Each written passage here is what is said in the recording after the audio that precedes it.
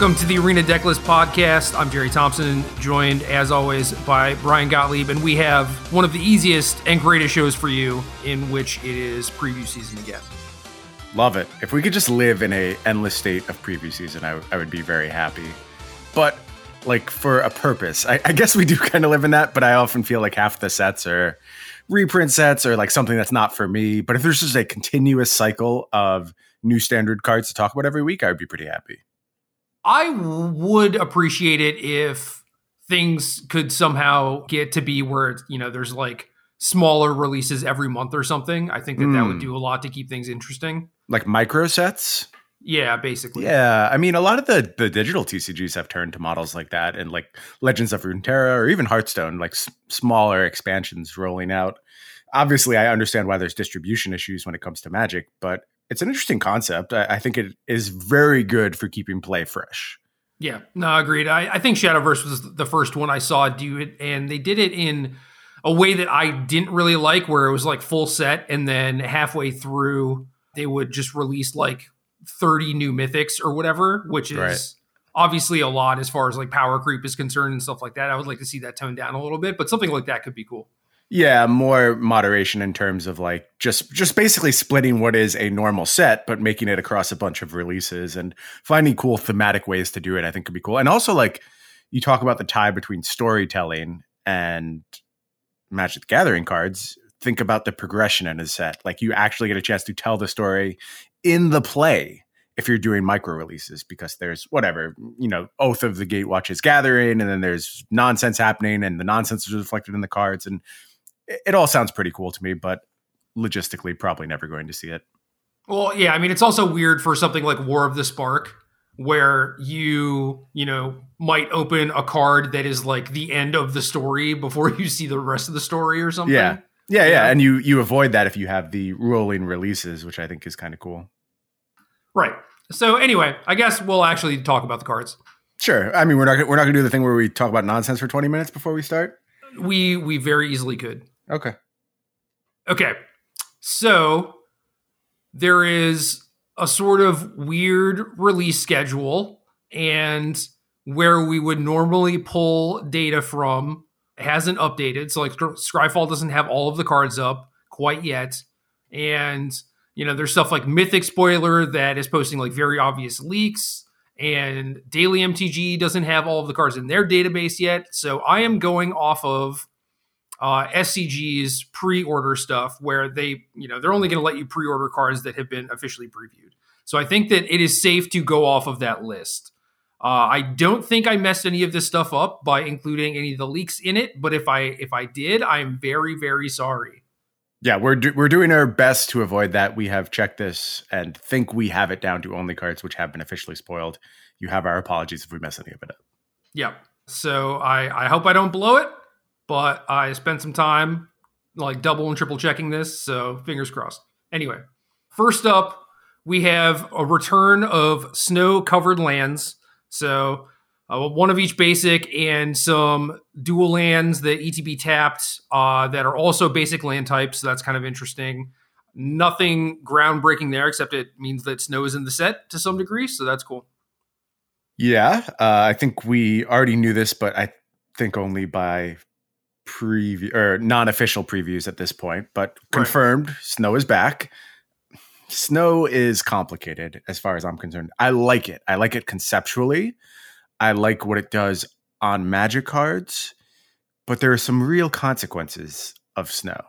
And the biggest consequence to me is invalidating the most arguably meaningful card type in Magic's history, and that's basic lands. Being able to go and be very selective about your forest, plains, swamps, mountains, islands, that's an important part of Magic to me. And the fact that I can use those 5 basic land types, cards that I actually acquired in 1993 or 94 and continue to play with them, that's really, really cool. It's a huge part of the allure and the history of Magic. And Snow kind of cuts that off because it becomes strictly correct to play snow lands as opposed to non-snow lands, because you at least have bluff equity in doing so. And you take all the basic lands out of Magic entirely. Now, could you punish snow lands? Could you have snow-covered landwalker, some other nonsense like that. Sure, and maybe we'll actually see that in this set. I hope there is some reason to be disincentivized from just always playing snow, because we saw this happen at the release of Modern Horizons in the Eternal formats, where everyone just defaulted to snowlands. Now it was strictly correct to do so. Some cases you would split weird things like gift piles or naming conventions on Field of the Dead, so that would come up. But on the whole, basic lands were invalidated in Modern for a very long period of time. And Modern and Legacy are formats about customization and being able to play with particularly valuable card types, quite frankly. And the Snowlands cut your feet out from under you as far as that was concerned. Yeah, it's pretty sad whenever, that's like a normal thing, right? People have like they prefer their APOC lands or arena lands or beta lands or whatever. And that is a big deal for a lot of people. And then, when snow exists, it does kind of invalidate that. I will say, though, that there's, these snowlands look cool. There's going to be like collector booster editions and stuff. So like maybe it's not the same, right? Because you don't get like this wide swath of selection for how you want to personalize your deck or whatever. Yeah. But you do get some added options for bling. True. And there are more and more of those starting to accumulate at this point, as we've done snow a few times now. So there's definitely some options. And these particular snow-covered basics are beautiful. They look great. I don't know. I am, again, trepidatious about the return of snow. When I used to do events with Craig Krempels on the SCG tour, Craig hated snow-covered lands. You just see him start to like get a little fidgety in his chair every time someone played a snow-covered land. Because I mean, he's like us. He's been around for a very long time, and he appreciates the old school nature of the game. And it's different in Standard. I think I like them coming back to Standard, but everything expands across older sets, and it'll affect Commander. It'll affect Modern. It'll affect Pioneer now, where you have to play snow-covered lands all the time. So there's a real cost here, and I hope there's some reason to not always just default to these lands. Same. On that note, we have our first snow card, Frostbite R, Snow Instant. This deals 2 damage to target creature or planeswalker. If you control 3 or more snow permanents, it deals 3 damage instead. Not super worried about this card. Obviously, it's pretty below rate. Even turned on all the time, I think this card would just be fine. Like, it probably should exist in Standard. So the fact that you have to work for it makes me think this is more limited fodder than anything else. Not being able to go face really blunts the impact of this card. Not a huge concern for me here, but a neat little removal piece, and certainly one that if you are already heavily invested in snow, you'll turn to in a lot of scenarios. Yeah, I mean, I like this sort of thing as a sideboard card. It's like we've sideboarded things like Magma Spray before, even though the Exile clause is not super relevant. So yep. This is almost certainly going to see some amount of play. Being able to take planeswalkers means that it's just less likely to be dead in mid-range or control mirrors and stuff. So I like this card. I don't know. I think because of the reasons you noted, I would much rather see snow on like actual payoffs rather than just like, oh, like my slightly good card gets a little bit better, because that just kind of like worsens the problem. But yep, we'll see. I agree with you. We also have a new planeswalker in Nico Aris or Aris. I'm not sure. This is Azorius. It's X dub UU, 3 starting loyalty. When this enters the battlefield, create X shard tokens, and shards are enchantments with 2. Sacrifice this enchantment, scry 1, then draw a card. So clues, but are enchantments, and you scry. +1. Up to 1 target creature you control can't be blocked this turn. Whenever that creature deals damage this turn, return it to its owner's hand. -1. This deals 2 damage to target tapped creature for each card you've drawn this turn. And -1, create a shard token. This card is weird. Very weird. A tremendous amount to unpack on this card. I think starting with probably the shard tokens is the most interesting thing. I'm assuming this is something that will be around in this set.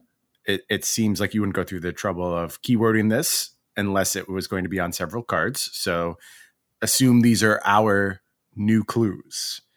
It's weird because like if you read the story on this character, I feel like it is something that they specifically do. Okay. Well, that's interesting. If there are like, Nico specific cards or something, I could see it. Yeah, like they spread their influence across other things. Yeah. So I don't know if this is like an evergreen thing for the set or not. Okay. I'm leaning towards no, but could certainly be wrong. It would be weird. It would be weird to like keyword this otherwise.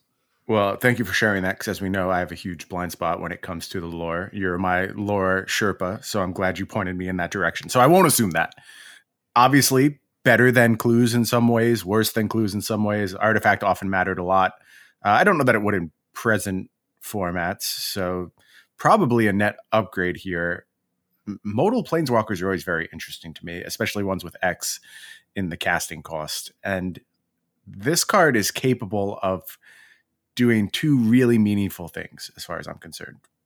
One, it can just be a huge source of card advantage. Many, many, many cards when you get to the late game. Tremendous amounts of mana investment, but if we're at a place where we're playing long games of Standard and there's a lot of resources being traded back and forth, I think that's fine. Without Uro in the metagame anyway, I think it's fine. You would always default to Uro for that role in all other circumstances, but with it being banned, something like Nico could be the late game breaker that you really need. But for this card to be good, I think it needs to be good cast for 3 mana. Yeah. And I think it is. I'm pretty sure I can find enough uses for this card. Now, I don't think it's like default good and you just slam it into every deck, but you think about the mode of playing against a control deck and just hard minusing this. I like that. I think it's a threat that a control deck would have to answer. And if they're, creatureless and not capable of generating threat on the battlefield, I think you can get a lot from Niko Aris. But also, if you have creatures that can really take advantage of being returned to your hand, or maybe creatures that have like an Ophidian type ability where they connect and they do something meaningful, I think you can push this into really powerful territory. And of course, I'm going to mention Yorion. You knew I was. It's not my first place to go with this card, but if you can get multiple triggers from your Yorion, you're probably winning the game. And I'm sure we'll see it in conjunction, more because the other cards you want to play with Nico will go very well with Yorion. If you want to do stuff like Skyclave Apparition and reset your Skyclave Apparition to take out another permanent, I think you're already in the market for a Yorion anyway. So it needs some concessions in deck building. I dislike the -1 quite a bit. It is very situational, but still, like a pretty light battlefield. Opponent hasn't generated an overwhelming force yet, and this is your turn 3 play, and you just pick off their 1 threat. That sounds good to me. I think you can start putting together a winning battlefield from that position. So I am seeing enough from Niko Aris that I believe in it as just a 3-cost planeswalker. And then you add on the modality, that's when I start to really get sold on this card. And I think maybe it's a little underappreciated right now. I'm basing that only on the cost that it's being pre-sold for, because it's pretty low for a planeswalker, only $10 right now. And I feel like these things usually pop at like $30 or $40 to start, which is way overpriced. But I don't know. The pricing market is so weird now. $10 just strikes me as a little light for a card that I think is very playable. Yeah, that's strange to me. I didn't notice the price. It is definitely lower than what I would have expected. Yes. Just the fact that it scales so well, right? Like a 3-mana planeswalker that's fine and then scales super well into the late game is pretty incredible. I think so. I think there's plenty of situations where this is just going to be your refresh and you're going to be very happy with it. And the versatility it provides you is good. It's going to be good on every single turn of the game. And as long as you're able to stretch games out with Nico, it should benefit you. And I think it's got decent tools for doing so. Like I said, not a great protection ability. And it costs a lot of mana if you're going to use it to like take out a big threat on the turn you play it. But it's possible. And we're talking about a card that's designed to let you play a very long game with its scaling ability. So maybe you will see some of that happen. You mentioned that shards are, potentially worse than clues because they're enchantments instead of artifacts. Does Setessan Champion like beckon to you at all again? It always does. Card I really, really like. And of course, Theros is around. So there's some payoffs out there for enchantments. I will have to do a deep dive, go looking. That's not the synergy I'm really trying to maximize with this card, though. I'm way more interested in the +1 and what you can get out of it. But I guess Setessan Champion plays well with that, too, because it's a battlefield trigger, right? So if you have enchantment creatures that you're bringing in and out, you can get paid on that as well. Right. I mean, you can either make the champion really big and unblockable and just kill them in one hit, sure. or just do it on, your 1-drop Alseid or whatever and draw another card. So sounds pretty good to me. Yeah, a lot of different uses for this. Obviously, the mana cost is prohibitive too. I mean, we didn't really talk about that, but like it's all colored mana outside of the X. So I guess that does make things a little bit difficult. It does. We have max flip lands now, which is going to soothe that problem a little bit. But we talked a bunch here about how flip lands are odd for casting these cards with very heavy colored mana requirements. So I do think this will take some deck building concessions to get your colors correct. And like I mentioned, Skyclave Apparition, maybe that's tough, especially if you're trying to get into a third color. So we'll have to puzzle all of that out. But in terms of potential, I'm in on this card. I'm a believer. Yeah, me too. Next up, we have Valki, God of Lies. This is a DFC. The front half is 1B, 2/1, legendary creature God. When this enters the battlefield, each opponent reveals their hand. For each opponent, exile a creature card they revealed this way until Valki leaves the battlefield, and you can pay X. Choose a creature card exiled with converted mana cost X. This becomes a copy of that card. But wait, there's more. There's more. I didn't know if you want to talk, side to side or anything. I think present the whole card and then we'll go over it side by side.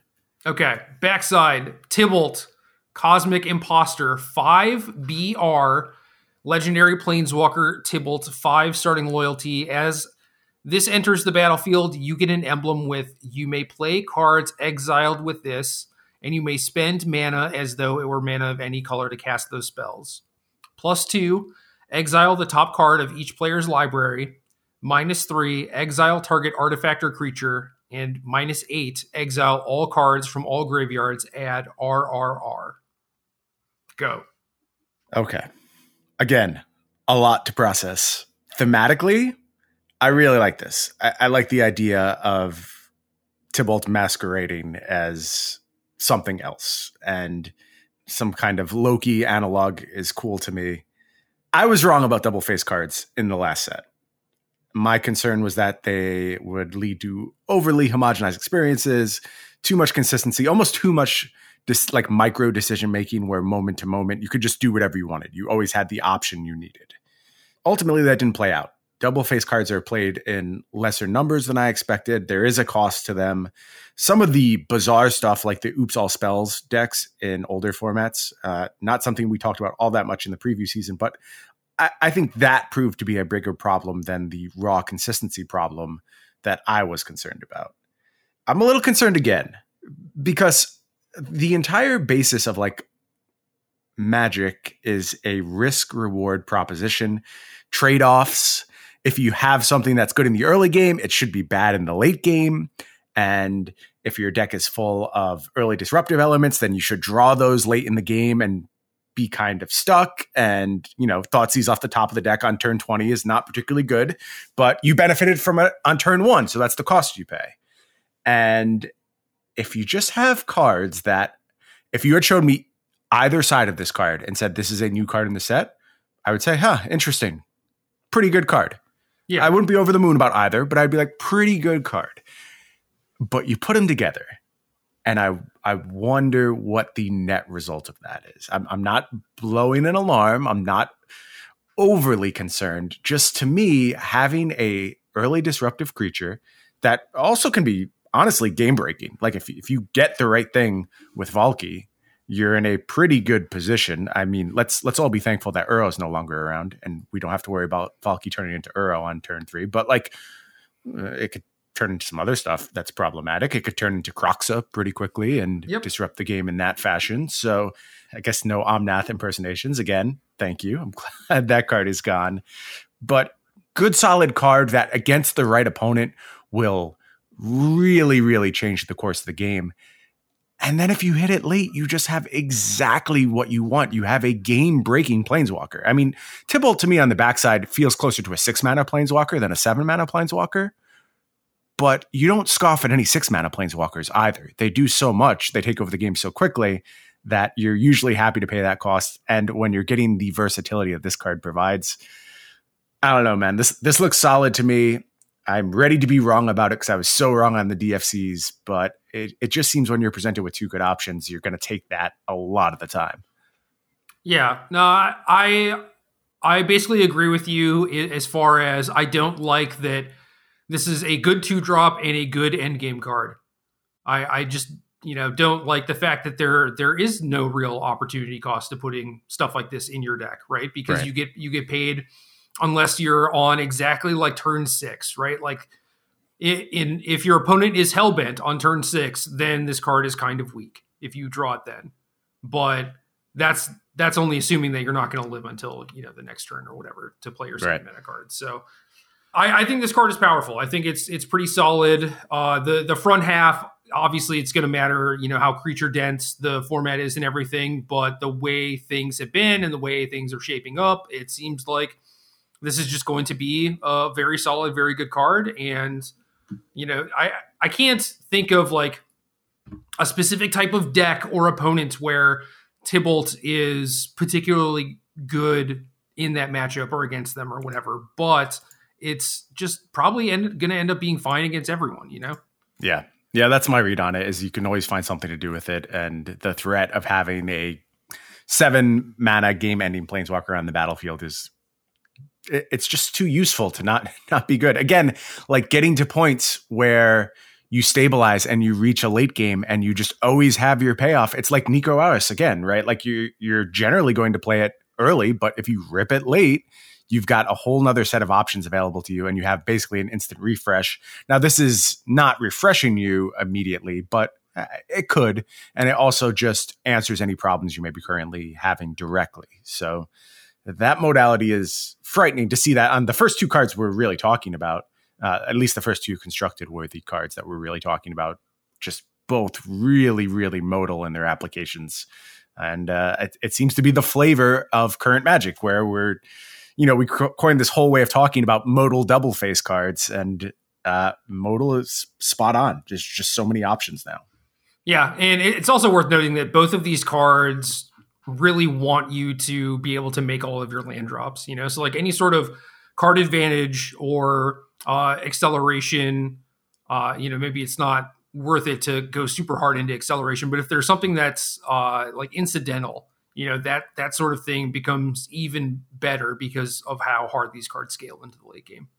Yeah, maybe this is what it takes to get people to push into the type of land counts that you and I were advocating when we first saw the double face cards, the 28, 29 land decks, where you just know if, again, you have 2 options. You can play the card on its front side and, get a removal spell or whatever it is your double-faced modal card is doing, or you make your land drop. And then you have 2 more options. You either have this card early or you have it late. And if you're always making your land drop, you're able to better utilize that flexibility. Yeah. Yeah, something like Solemn Simulacrum is, a card that's been definitely underappreciated, but with something like Nico Aris, it starts looking better and better, because you have these things that scale so well. Yeah, that's a great combination right there. You're getting paid on the X side of Nico Aris and also the +1 and get multiple lands out of your deck with your Solemns. So yeah. Invasion of the Giants. You are Saga. Chapter 1, scry 2. Chapter 2, draw a card. Then you may reveal a giant card from your hand. When you do, this deals 2 damage to target opponent or planeswalker. Chapter 3, the next giant spell you cast this turn costs 2 less to cast. How do you feel about this one? People are way higher on this card than I am. I don't quite see the excitement for it. Expensive, preordain that eventually you might get some upside on your giant spell that you cast, which I think the assumption is it's going to be Bone Crusher Giant, but I don't know that you can give up your 2-drop turn to get paid on a future turn for an already pretty efficient card that's just designed to fill in gaps in your mana curve anyway because of its versatility and its modality again. So this feels a little sticky to me. Obviously there's blink shenanigans, but the blink shenanigans with Sagas don't really work out in my experience. I very rarely blink my Birth of Meletis with my Urian. So I don't think that's all that good. And then the damage being limited to opponent or planeswalker, it's sure, you appreciate the chip, but does it amount to anything? And I think the opportunity cost on this card is just too high. Curious to hear where you're at. It depends on what giants are in the set, right? Sure. Of course. One way to look at this is if there are things like Nico, where people are playing cheaper planeswalkers, then you're getting more value out of the 2 damage, potentially.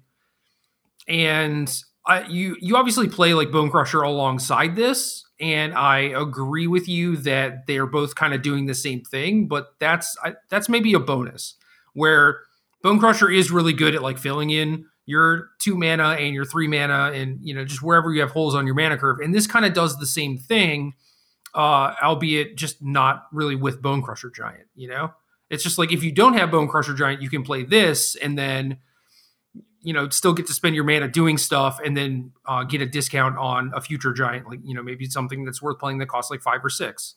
So I look at this as more of accomplishing the same thing and just being able to spend all your mana on every turn. Okay. I will say that I basically discounted the possibility of there being a bunch of constructed playable giants. I was kind of looking at it as like this card on its face, and the only payoff you're going to get giant-wise is probably due to be Bone Crusher Giant. If that is not true, and there are a bunch of good giants in this set, I will revise my opinion to this being potentially playable in tribal circumstances, but that is not the level of hype I've seen for this card. I've just seen people who like think it's a flat out good card, and I am not at all there. Yeah, I'm not there either. I was mostly there like if you are getting value off of Chapter 3 and in discounting a more expensive giant, or being able to say it is just Bone Crusher Giant or whatever. You get to play Bone Crusher Giant and have mana open for like a counter spell or more card drawing or whatever. It's like, okay, that's cool. That probably works, but you need a fairly high density of giants in your deck to be able to make that work, right? Yep. Yeah, and giants that also benefit from this discount. So it's like they have to be of a specific converted mana cost, and they probably will be. I don't think that's a huge hurdle. I don't expect the giants to be super deep on colored pips. But still, another limitation where there aren't all that many giants right now. So that'll have to be something filled out pretty dramatically for me to be high on this card. All right, well, let's try this one. Glimpse the Cosmos. 1 sorcery. Look at the top 3 cards of your library. Put one of them into your hand and the rest on the bottom of your library in any order. As long as you control a giant, you may cast this from your graveyard by paying you rather than paying its mana cost. If you cast this way, and it would be put into your graveyard, exile it instead. Show me the giants, man. This card is not good enough, again, on its face. We've seen this effect many, many times. We've seen it at instant speed, and it's generally not good enough. So if I just want to play giants anyway, there's really, really good giants in this set, then you can talk me into playing this card and it be meaningful. But I'm not putting a bunch of giants in my deck just for this card. It has to be something where I'm already there anyway, and now I'm willing to evaluate this card for what it brings to the table. Not I'm jumping through a bunch of hoops to get this card to work. But if you are playing like 12 to 16 giants, it's pretty solid.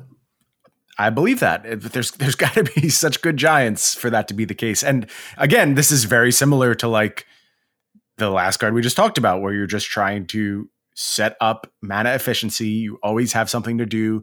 You keep going deeper and deeper. And that all sounds good. It sounds like good, clean, classic Magic that we don't play anymore. 2013 Magic. So we expect our effects to be bigger. If we build around snowballs, we expect our snowballs to just consume the game, not to grant us small edges. And I think this falls more in the small edge category. Kind of. I don't know. I think that this card is maybe not better specifically, but at least the way that I'm imagining it, it's more worth playing than Invasion of the Giants. It's more of a payoff to me for being tribal. Okay.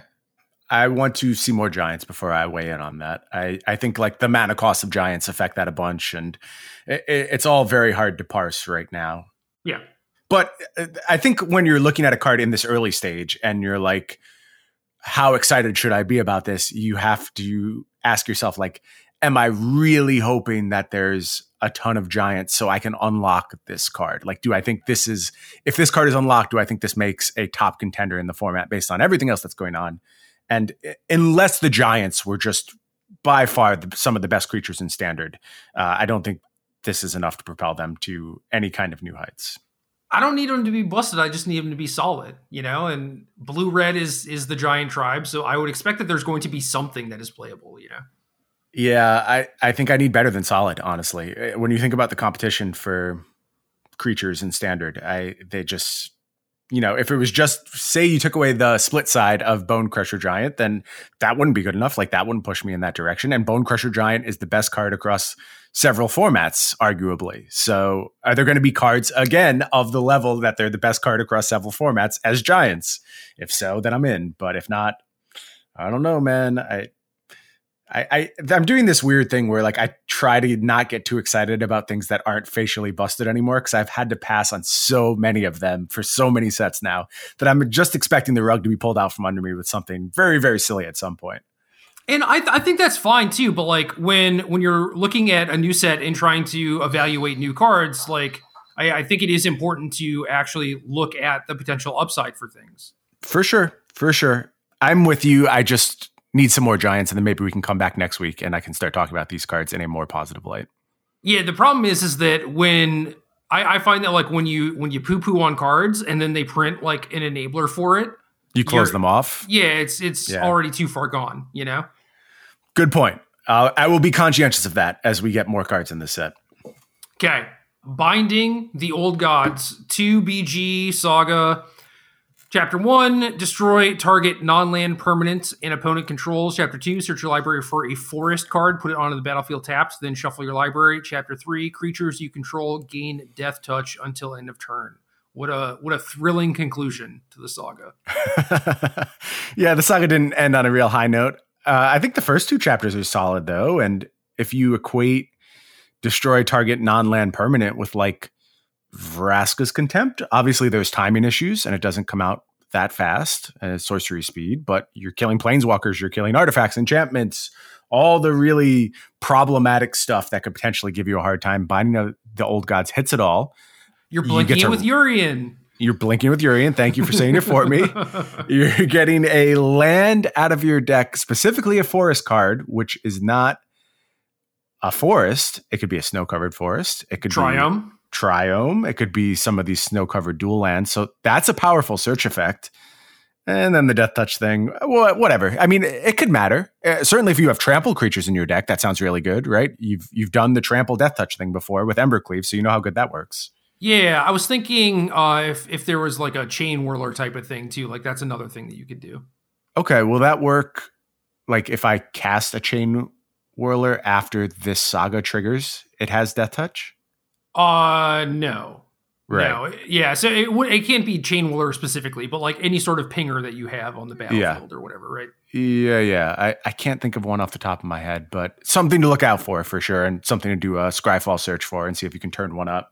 I am optimistic about this card finding a spot as a niche removal spell. I really hope it does, because this feels like, again, good fair magic, classic rock. Nothing beats rock.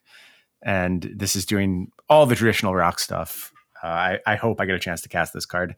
And you mentioned Setessan Champion, which like is a card that I started to phase out of my memory banks, but there's good enchantments in the set so far. Yeah, I'm seeing it.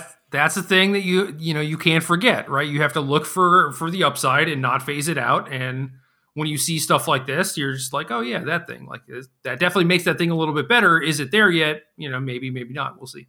Yeah, nice little defensive tool. There's also things like Calyx, which is a card I really like playing and played quite a bit. So that being able to find a removal spell can be quite good. We'll see if that all amounts to something. Behold the Multiverse. 3U instant. Scry 2, then draw 2 cards. Foretell 1U. During your turn, you may pay 2 and exile this card from your hand face down. Cast it at a later turn for its Foretell cost. So, I am assuming when I cast this card for its Foretell cost, it's still an instant, right? That timing restriction doesn't change based on foretelling. Yeah, okay. I would hope so. Otherwise, this card is way worse. But yeah, I'm pretty sure it works that way. I just wanted to make sure. I would play this card on its face. I have played this card on its face. We've done this with decks that couldn't really benefit from energy, and still played. Was it Glimpse? Glimpse the Unthinkable? Glimmer of Genius. Glimmer of Genius. Thank you. Glimpse the Unthinkable is the middle card.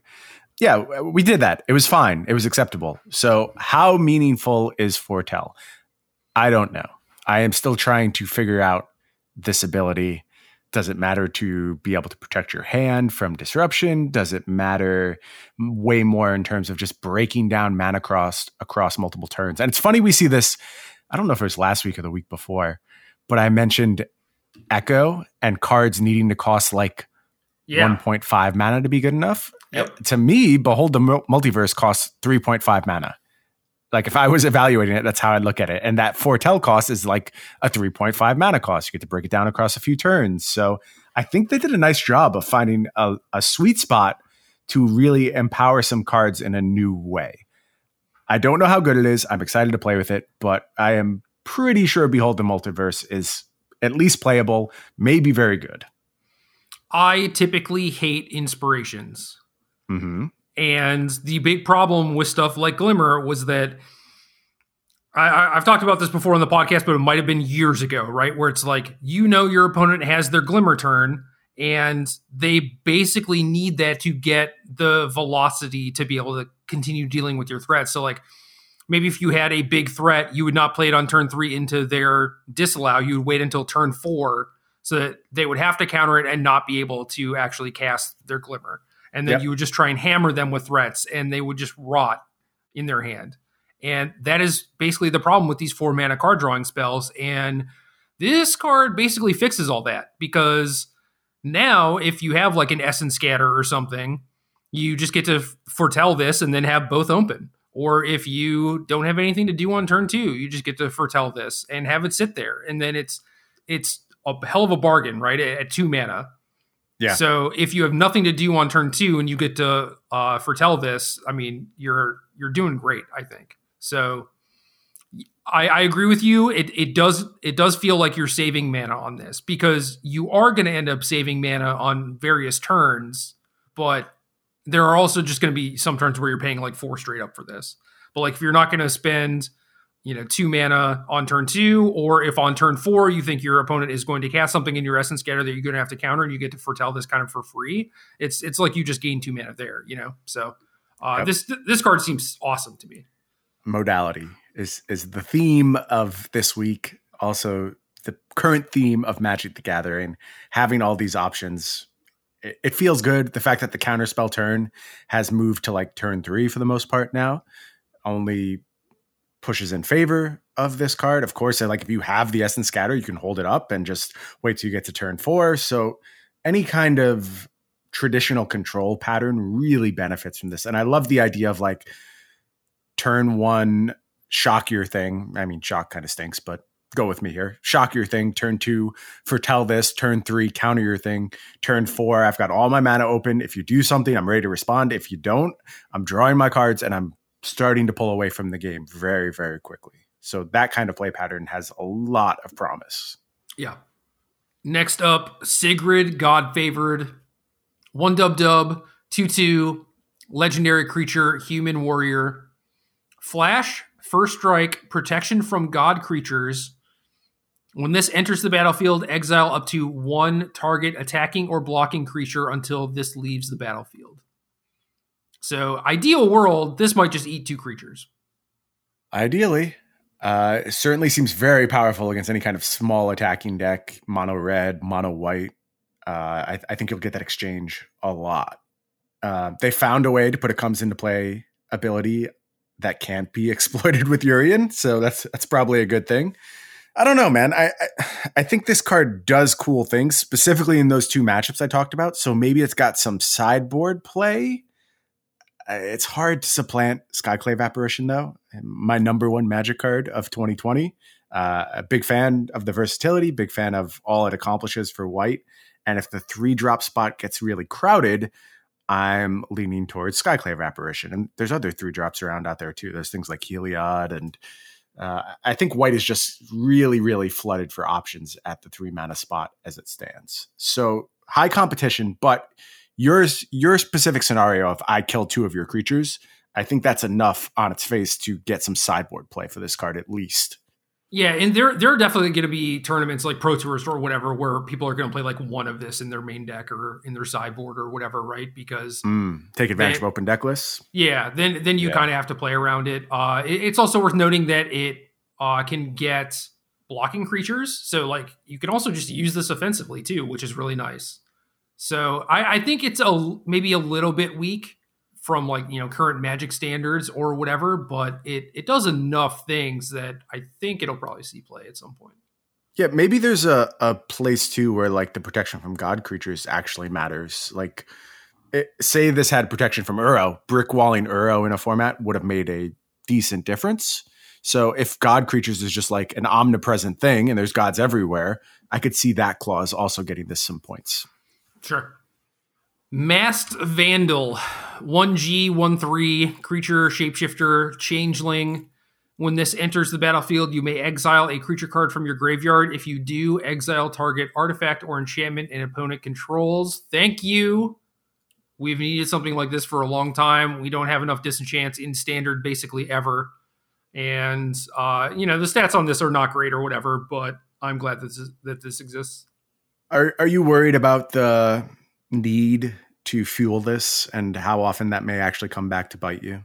It's non-zero for sure. Yeah. But I don't know, like even in the context of something like Modern Humans that had to play Reclamation Sage or Night of Autumn or something, like this is a pretty big get for them too. And I think there are almost certainly going to be some matchups where you're just not going to be able to use it, which stinks. So you're going to have to pick and choose because it's not free for sure.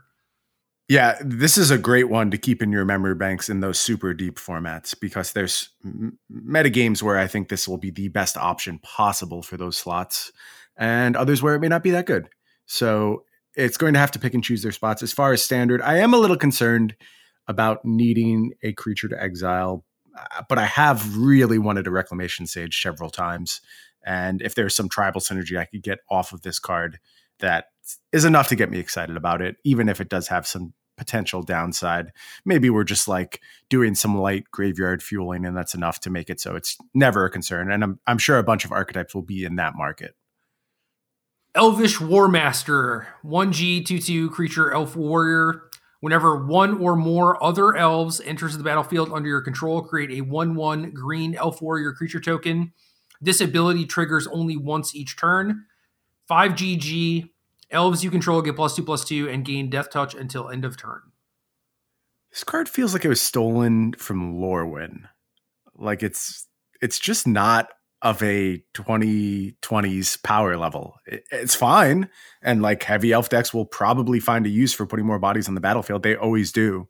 But all the limitations on it are very strange. The overrun effect is small-ish for elves. Like they've done this thing better before. Something like Azuri comes to mind. So it all feels a little conservative, which makes me question, like, are there a lot of good elves coming? Because this has this knobs turned pretty far down to me. Yeah, or this is one of two different payoffs for the tribe. Like this is the thing that is supposed to help you go wide. And this is not like your Lord. Exactly. Yeah. This is just like your solid 2-drop.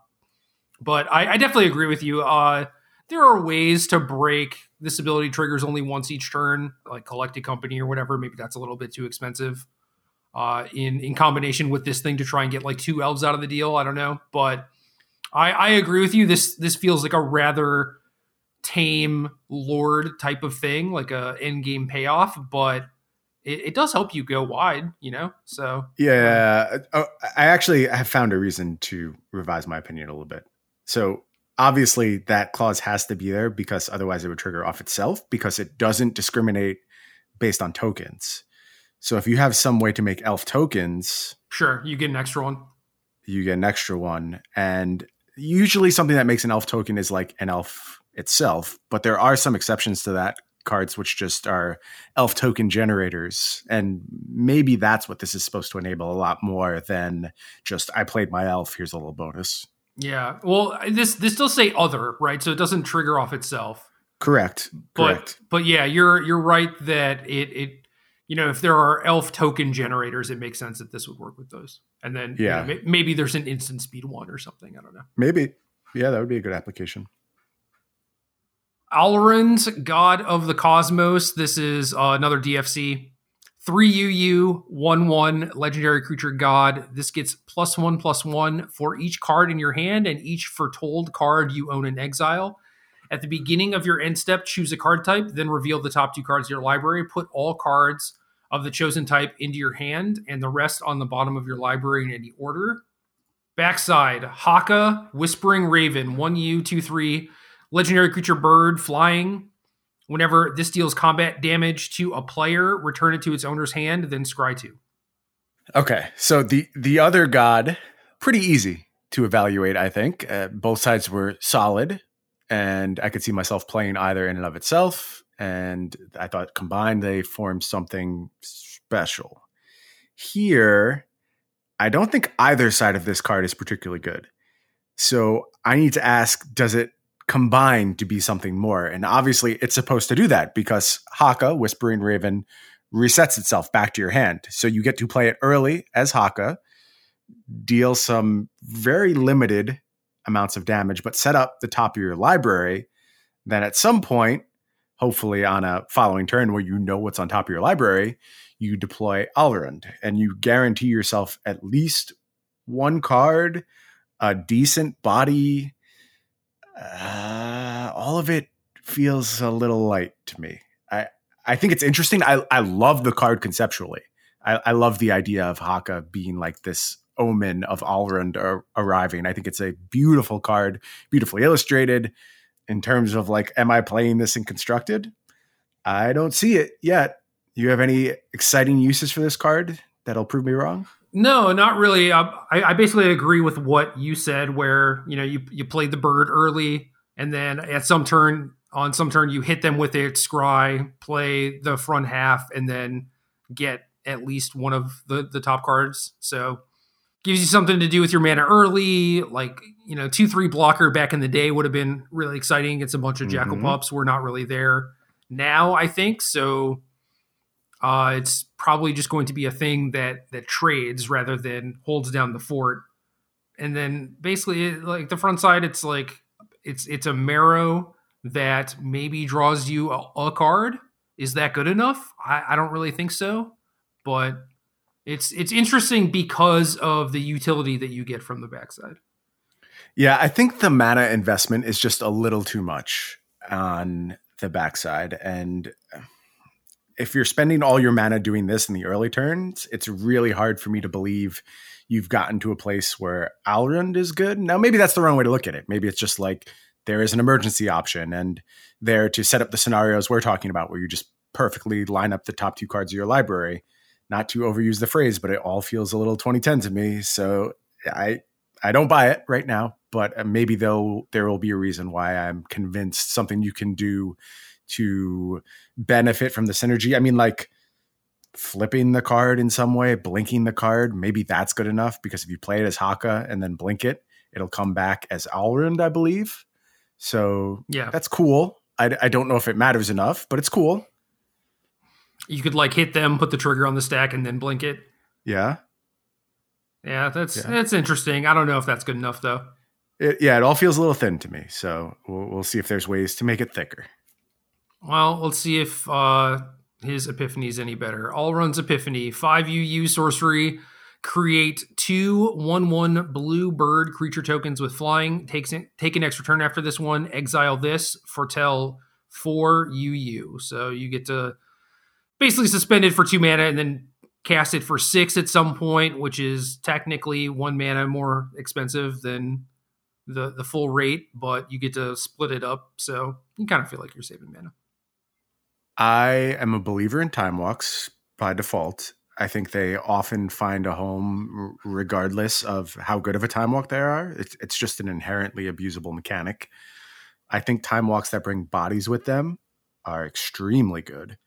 You can do a lot to control planeswalkers and turn corners very quickly.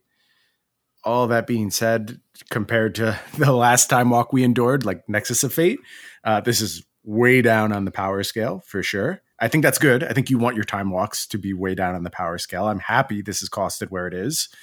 This will be possibly a niche player, but I don't feel any hard pull towards building decks around it. And maybe if it was still like the Omnath era, this card would be more attractive because that deck was so snowbally and generated so much mana that you just wanted to continue that progression, or maybe there's some kind of combo-ish look that can really take advantage of something like this. Maybe even returning to like huge lithoforming mana explosions and just having a time walk is big there. if there is a combo deck that benefits from just resetting and getting to get a quasi haste, then Alrund's Epiphany could make a dent. But in terms of just rate, I'm not super impressed by it. Yeah, I would have loved a Time Walk in the very early Genesis Ultimatum decks. And granted, those were like going off with Lotus Cobra and had Omnath and stuff, but I feel like you could try to build the deck in a similar fashion potentially. So it's something to look out for, like the fact that Time Walk exists, right? But yeah, this one is pretty clunky. The bodies are small. It exiles itself, which is great. So we don't have to suffer through any more like Nexus shenanigans. But niche player, maybe. Yeah, I think so. I think that's a good assessment. Unless like Foretell is abusable. Like if something makes Foretell spells much cheaper or lets you find Foretell spells or anything like that, then it makes sense why Alrund's Epiphany is so expensive. But from what I know now of the set, I think it's probably just a niche player. Okay. Old Growth Troll. GGG 4/4 creature troll warrior. Trample. When this dies, if it was a creature, return it to the battlefield. It's an aura enchantment with Enchant Forest you control, and Enchant Forest has tap, add GG, and 1 tap, sacrifice this land, create a tapped 4/4 green troll warrior creature token with trample. It's a mouthful, but I like this card. This card is good, right? I think like green aggressive lovers are going to be all about Old Growth Troll, and it's versatile. It ramps you to whatever your real top end is, be it, Elder Gargaroth or Feasting Troll King, whatever you're doing on the top end. Old Growth gets you there a little bit faster. Then it turns into a relevant body again. And 4/4 for 3, still just barely good enough, I think, in present Magic. You can make it work, especially if you're finding ways to get aggressive. So this seems like a good solid add to me. Yeah, I agree. It was one of the problems with things like Yorvo, where it's like, wow, this is really big, but just dies to spot removal, and who cares? And this actually gives you a reasonable amount of value for dying. So yeah, I'm all about this card. Yeah. Also, we mentioned Trample as a way to abuse Death Touch earlier. So here's a Trampler. Good to keep track of that kind of stuff. I don't think that's really the core of this card, but what about Devotion? Any good Devotion payoffs you can think of for Old Growth Troll? I mean, it provides Devotion, and then if it dies, it ramps you, but this still isn't really what you would like to be doing. Like Elvish or Llanowar Visionary in slot is generally a stronger effect for those sorts of decks. So maybe if there's like a more beatdown oriented Devotion deck, but I don't know why that would exist. Right. Well, it's interesting to have 2 solid 3 drops at GGG. I think that's a really solid curve filler and makes things like Nylea start to look promising, although, not over the moon about that card, but it's there. It exists. You can look at it again. Yeah, no, that's legit. I don't know. I hesitate to even bring this up, but Nyx Lotus is still a thing technically. So if you want to go even harder on ththese green decks, I don't think you really need that. I think they kind of have the end game on lock, but it's there. Yeah, I have to go look at my decks from Eldraine era before we realized just how busted everything was, because there was definitely green Devotion stuff I was doing, and I can't remember the core of it. I don't know exactly what I was trying to accomplish, but I'm going to go take a look back and figure out what I was doing there. You had Grazer, Finale of Devastation, and got Nyx Bloom Ancient, I believe, and that was your big thing. And there was the 4 mana 4/4 that drew you cards, and yeah, maybe we've lost a lot of the tools. We'll go back and take a look. I like revisiting old decks anyway, just to see how far off I was. But there's always good ideas to be found in trolling through them. Oh, of course, trolling was that nope, pun subconscious? I'm telling you, all of my punning is subconscious. I never want to do a pun. That's not my goal in life. I'm not trying to do it. It just happens. Okay, I don't believe you, but that's fine. I promise. Vorinclex, Monstrous Raider, 4GG, 6/6, legendary creature, Phyrexian Praetor, Trample Haste. If you would put 1 or more counters on a permanent or player, put twice that many of each of those kinds of counters on that permanent or player instead. If an opponent would put 1 or more counters on a permanent or player, they put half that many of each of those counters on that permanent or player instead. Rounded down. casual card? Am I going to get beat up for calling this a casual? I mean, it feels like a casual card. I don't want to just say because it has a doubling season attached, it's supposed to be a commander card. That's not my default mode, but I'm struggling to think of what you want to do to get worthy payoff from Vorinclex after investing 6 mana in it in a constructed format, because you can just get better payoffs, I think. If this didn't have haste, I would be right there with you. Okay. Haste, I think, adds a lot, and there's stuff like Great Henge, and I don't know. I guess like the mono green or near mono green decks don't really have a lot of planeswalkers, but this slows down their planeswalkers or whatever. But like 6/6 trample haste with upside, that's enough for me to look at it. Yeah, I think there's going to have to be some kind of significant payoff. Like basically you follow this with a planeswalker and win the game, which there's got to be. I would have to look at my list of greens planeswalkers, but I'm assuming you just get to ultimate something right away. And that's almost certainly going to be good enough to win. I guess if you staple that to a meaningful body, that's fine. There's competition for this though, even in the same set. There's a lot of good green creatures out there right now. This costs more than Elder Gargaroth, which does more things. But if there's a niche role for this to fill, then I'll buy it. As it stands right now, I am convinced this is supposed to be more exciting for the commander set than for the constructed set. Word. I don't know why Phyrexians are here, by the way. Okay. I don't know if I'm supposed to. I don't know. So. Yeah, no, I know. I'm just saying that, like, you were, trying to hype me up as a lore guide. It's like, yeah, I'm not quite there. But. Okay, they haven't revealed that part. I mean, this card was officially previewed at this point, I'm assuming. Yes. Okay. Yeah, they showed off the one with the Phyrexian text, right? Right. Yeah, so it seems like this was the big reveal in the set. It got spoiled, unfortunately, but I also have not heard why Phyrexians are present. Cole the Forge Master, R-Dub 2/2, legendary creature, dwarf warrior. Whenever another non-token creature you control dies, if it was enchanted or equipped, return it to its owner's hand. Creature tokens you control that are enchanted or equipped get +1/+1. I really need to see like good auras or good equipment. Otherwise, I don't understand why these things keep getting printed. Agree. I don't think I have anything else to add. We saw a decent piece of equipment in this set in Halvar God of Battle. So that's there. It exists. It's decent, right? But it's like, it's good on its face. It's not good because you're getting into these like equipment shenanigans or whatever. And these cards are so tempting. And then I like take a look and it's like, oh, the enablers are just like pretty bad. Yeah. So I don't really get it. Yeah, I kind of already did this with like Nahiri in the last set, and the payoffs weren't there. But you keep making them. At some point, the payoffs will be there. So we'll see. Yeah, and there's like all the warrior stuff too. I looked at all that, and there's just nothing. Okay, we'll see where we are at the end of the set. Well, we're at the end of the show. Reflections of Lityara, 4/U enchantment. As this enters the battlefield, choose a creature type. Whenever you cast a spell of the chosen type, copy that spell. A copy of a permanent spell becomes a token, which seems new to me. Copy of a permanent spell. Yeah, that is a unique wording. I didn't really give it much thought because I just like assumed it would work that way. But interesting piece of reminder text. This is either broken or does nothing, right? Like there's no middle ground here. Yeah. Yeah, you're never like, oh, wow, I was so happy I got a little bit of value out of this. It's like, no, you're just going stone off.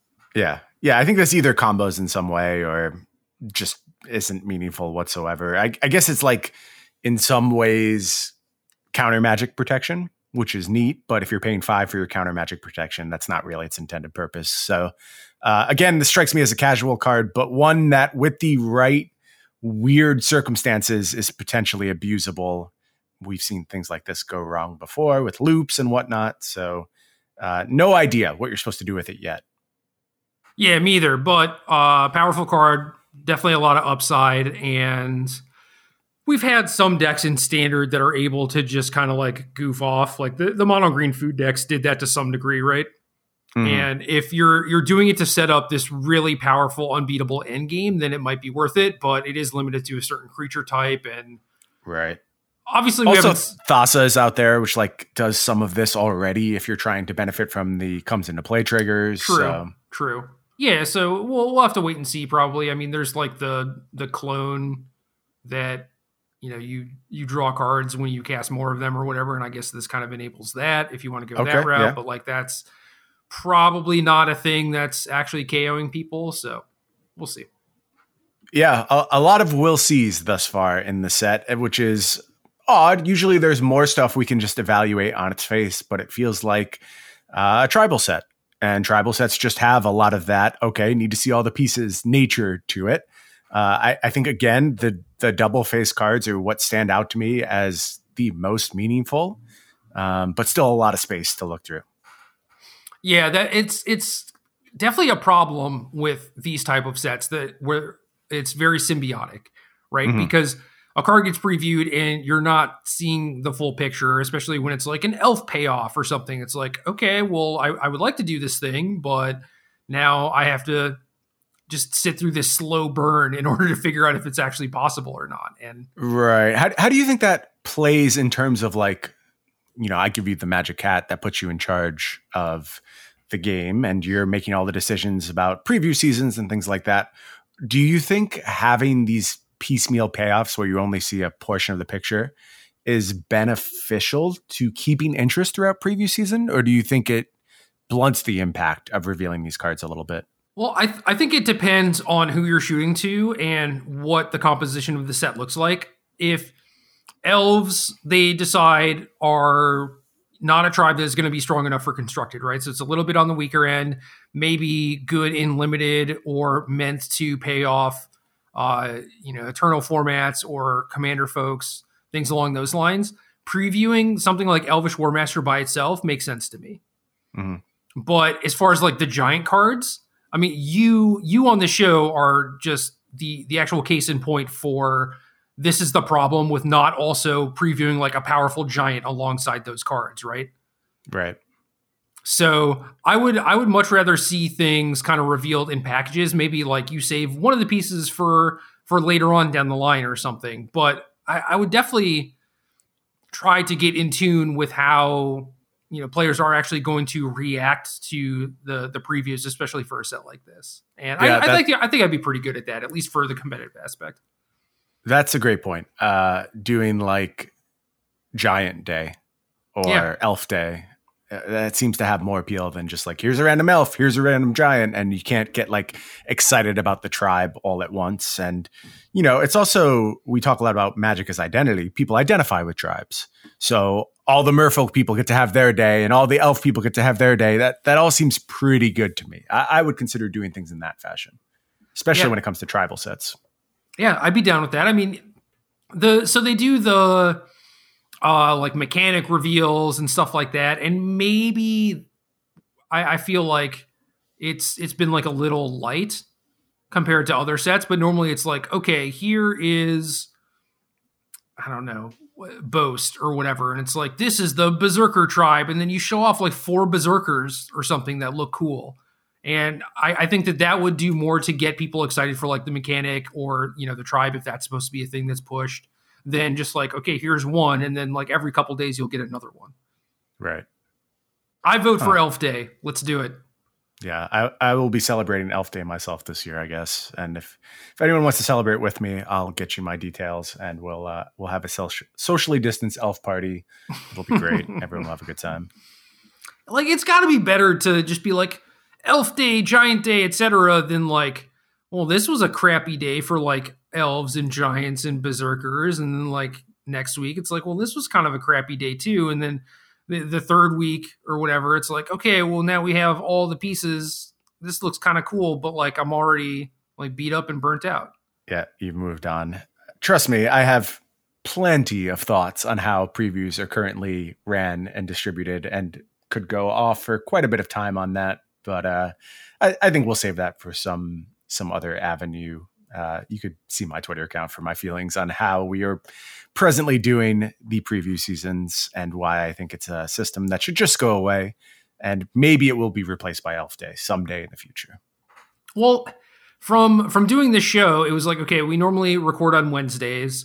we're going to push it back to Thursday because that's when previews start up again.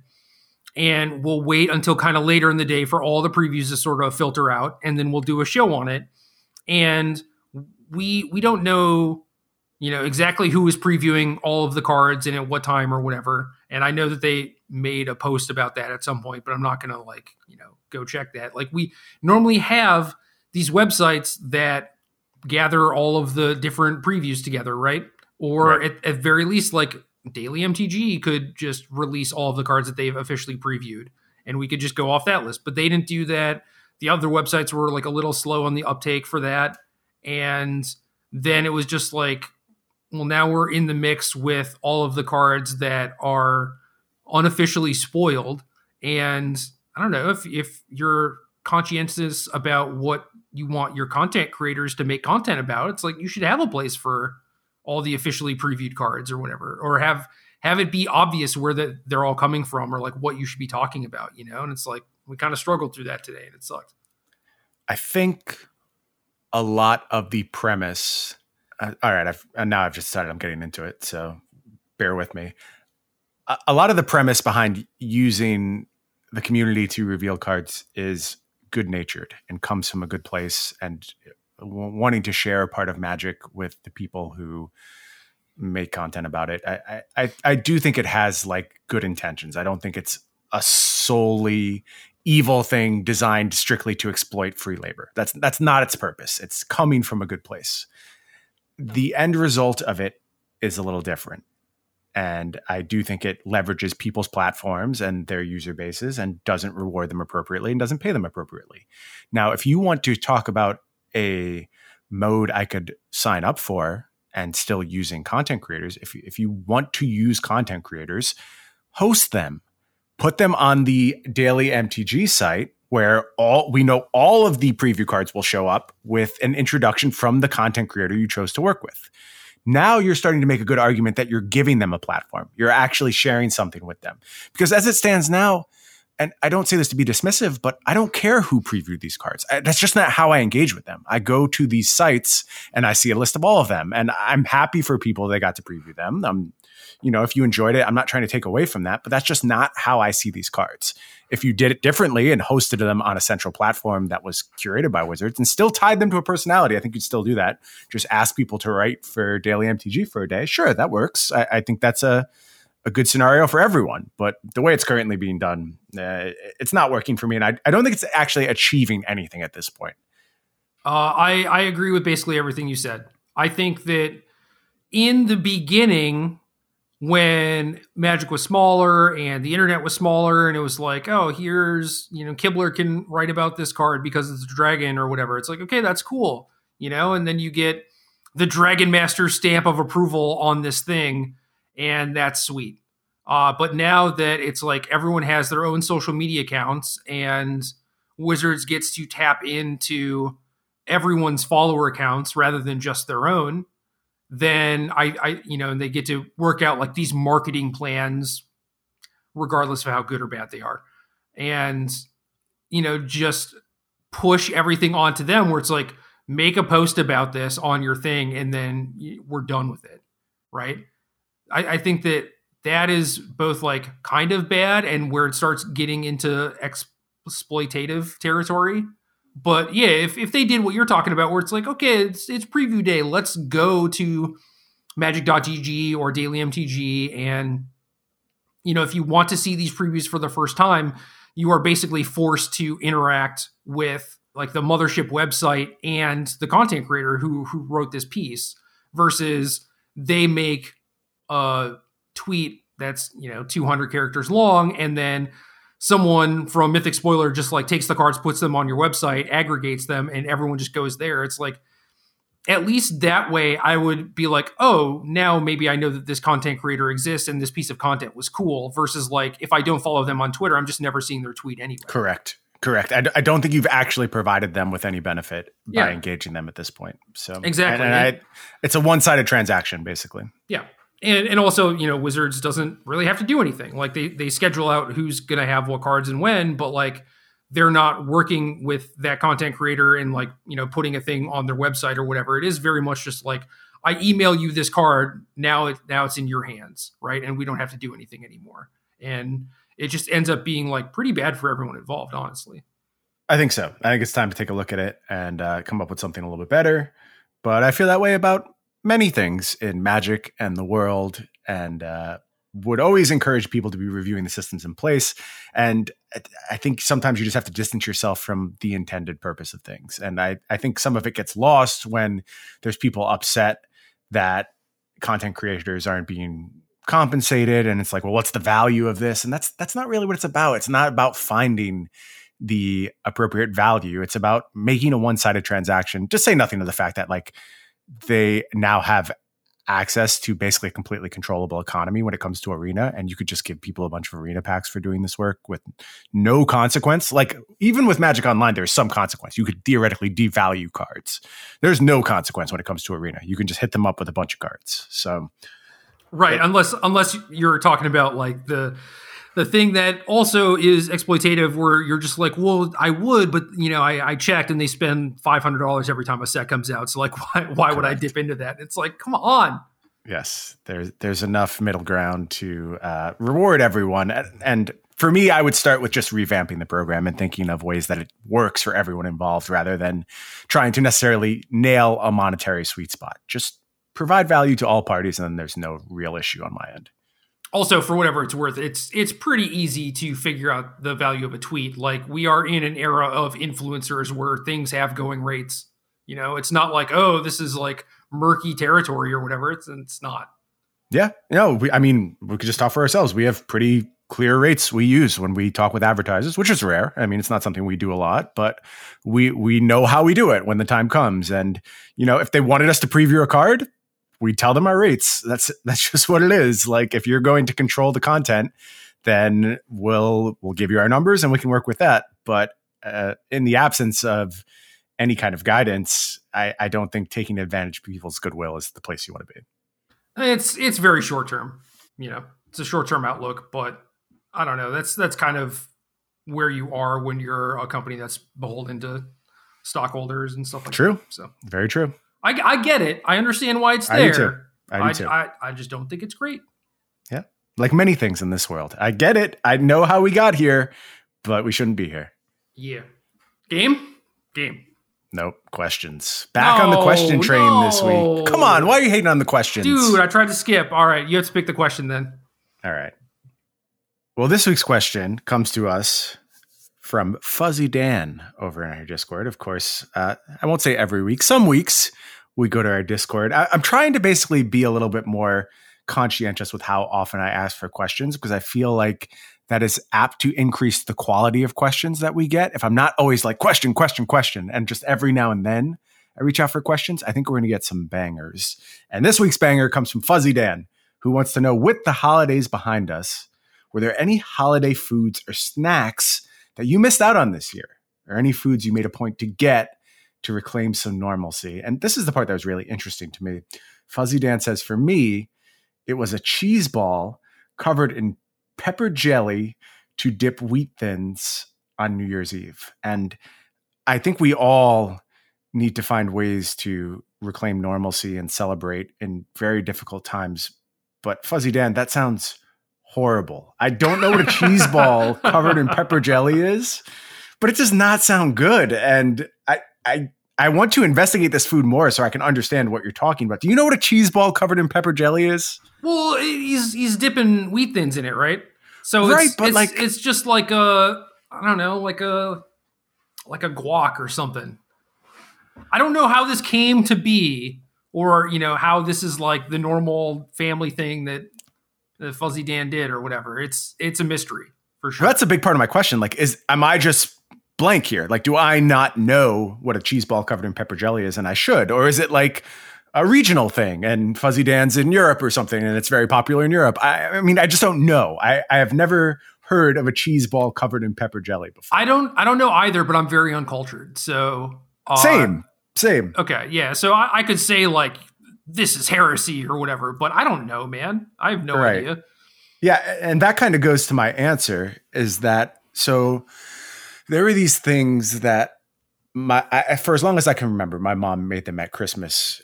She called them Rocky Roads, and they're similar to like if you've heard of a Rocky Road, you've probably seen something close. It's like chocolate, marshmallows, peanuts, raisins, and she made them every Christmas. And when I was a kid, I loved them. I still love them, quite frankly. She still makes them, and I think they're delicious. And I would be excited come Christmas time. And as I got older and I started to have my own space and my own apartments that I shared with people, or I was at college, my mom would send me these Rocky Roads and I'd share them with everyone. And I'd be like, these are so good. I'm so excited to have them. And I'd always look and watch their faces, and they would just kind of like slowly turn to frowns. Nobody likes these Rocky Roads except for me. Like everyone just hates them.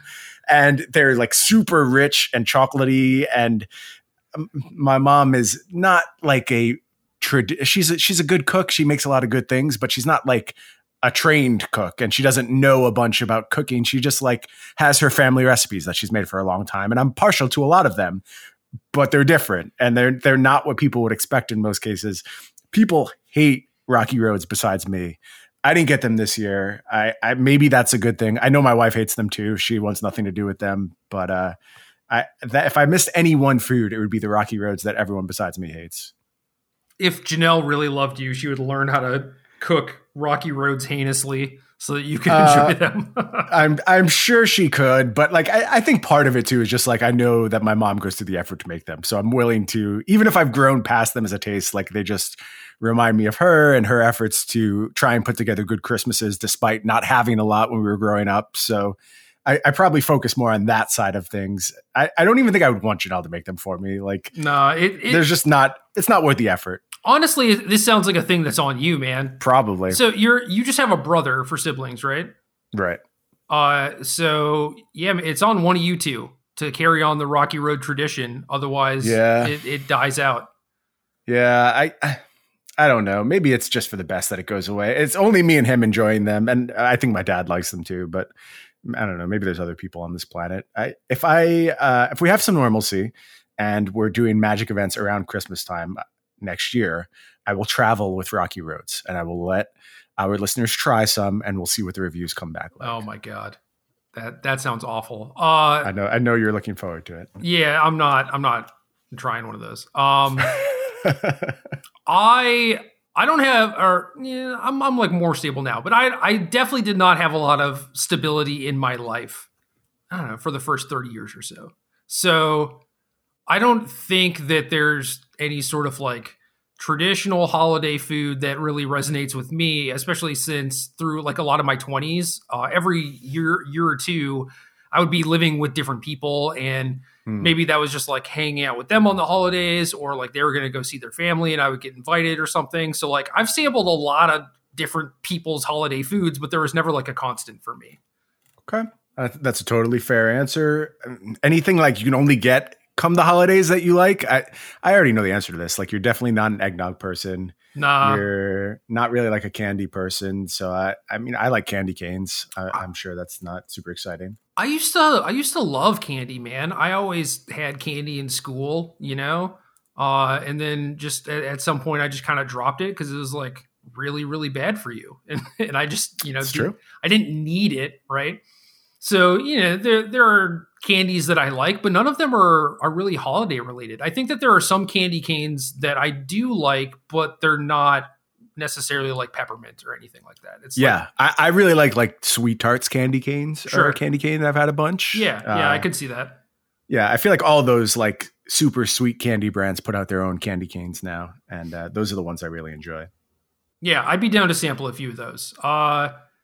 As for me, like, for holidays this year, like obviously I stayed in by myself and my cats, and we just did things like it was a normal day. There wasn't a whole lot of specialness going on. I don't remember exactly, what happened on each of the days or whatever, but if you told me that I had a tombstone on Christmas, I would believe you, because it's pretty likely. Yeah, I think I had the traditional Jewish Christmas. Now, my father's Jewish. My mom is not. So I technically am not Jewish. So we always did like a weird split come the holiday season. I would get like a Hanukkah check from my grandparents and then celebrate Christmas in my house. It sounds like you were double dipping. I was, yeah, a little bit. The dipping wasn't that large, so don't worry about it. Okay. Nobody really got all that much. But we did the traditional Jewish Christmas of Chinese food on Christmas. That was our plan this year. And no candy canes or anything, nothing exciting, no traditional holiday foods, just Chinese food on Christmas. I don't think I had Chinese food until I was like 25. So that is fascinating. And we'll delve into that in the future. But for now, I want everyone to look forward to next Christmas Magic tournaments at my backpack, Rocky Roads and candy canes for everyone. You heard it here first.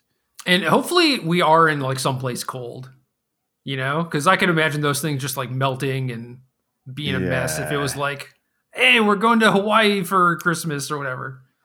Yeah. We don't really do that stuff anymore. It's like, oh, Pro Tour around Christmas time, it's in Montreal. Yeah, wherever it's cheap to get a convention center at the time is where you end up. Yeah, so I think you'll be fine. Yeah, I'll take any convention center at this point. I don't really care. Do it in, Kenosha, wherever we have to go. We can go back to the Meadowlands Expo Center. All those places are on the table for me right now. I'll take any one of them. Yeah, dude, I don't care. Like if every tournament was in Worcester, I'd be there. DCU Center, let's go. Yeah, that's fine. I don't care. I'm with you. Game.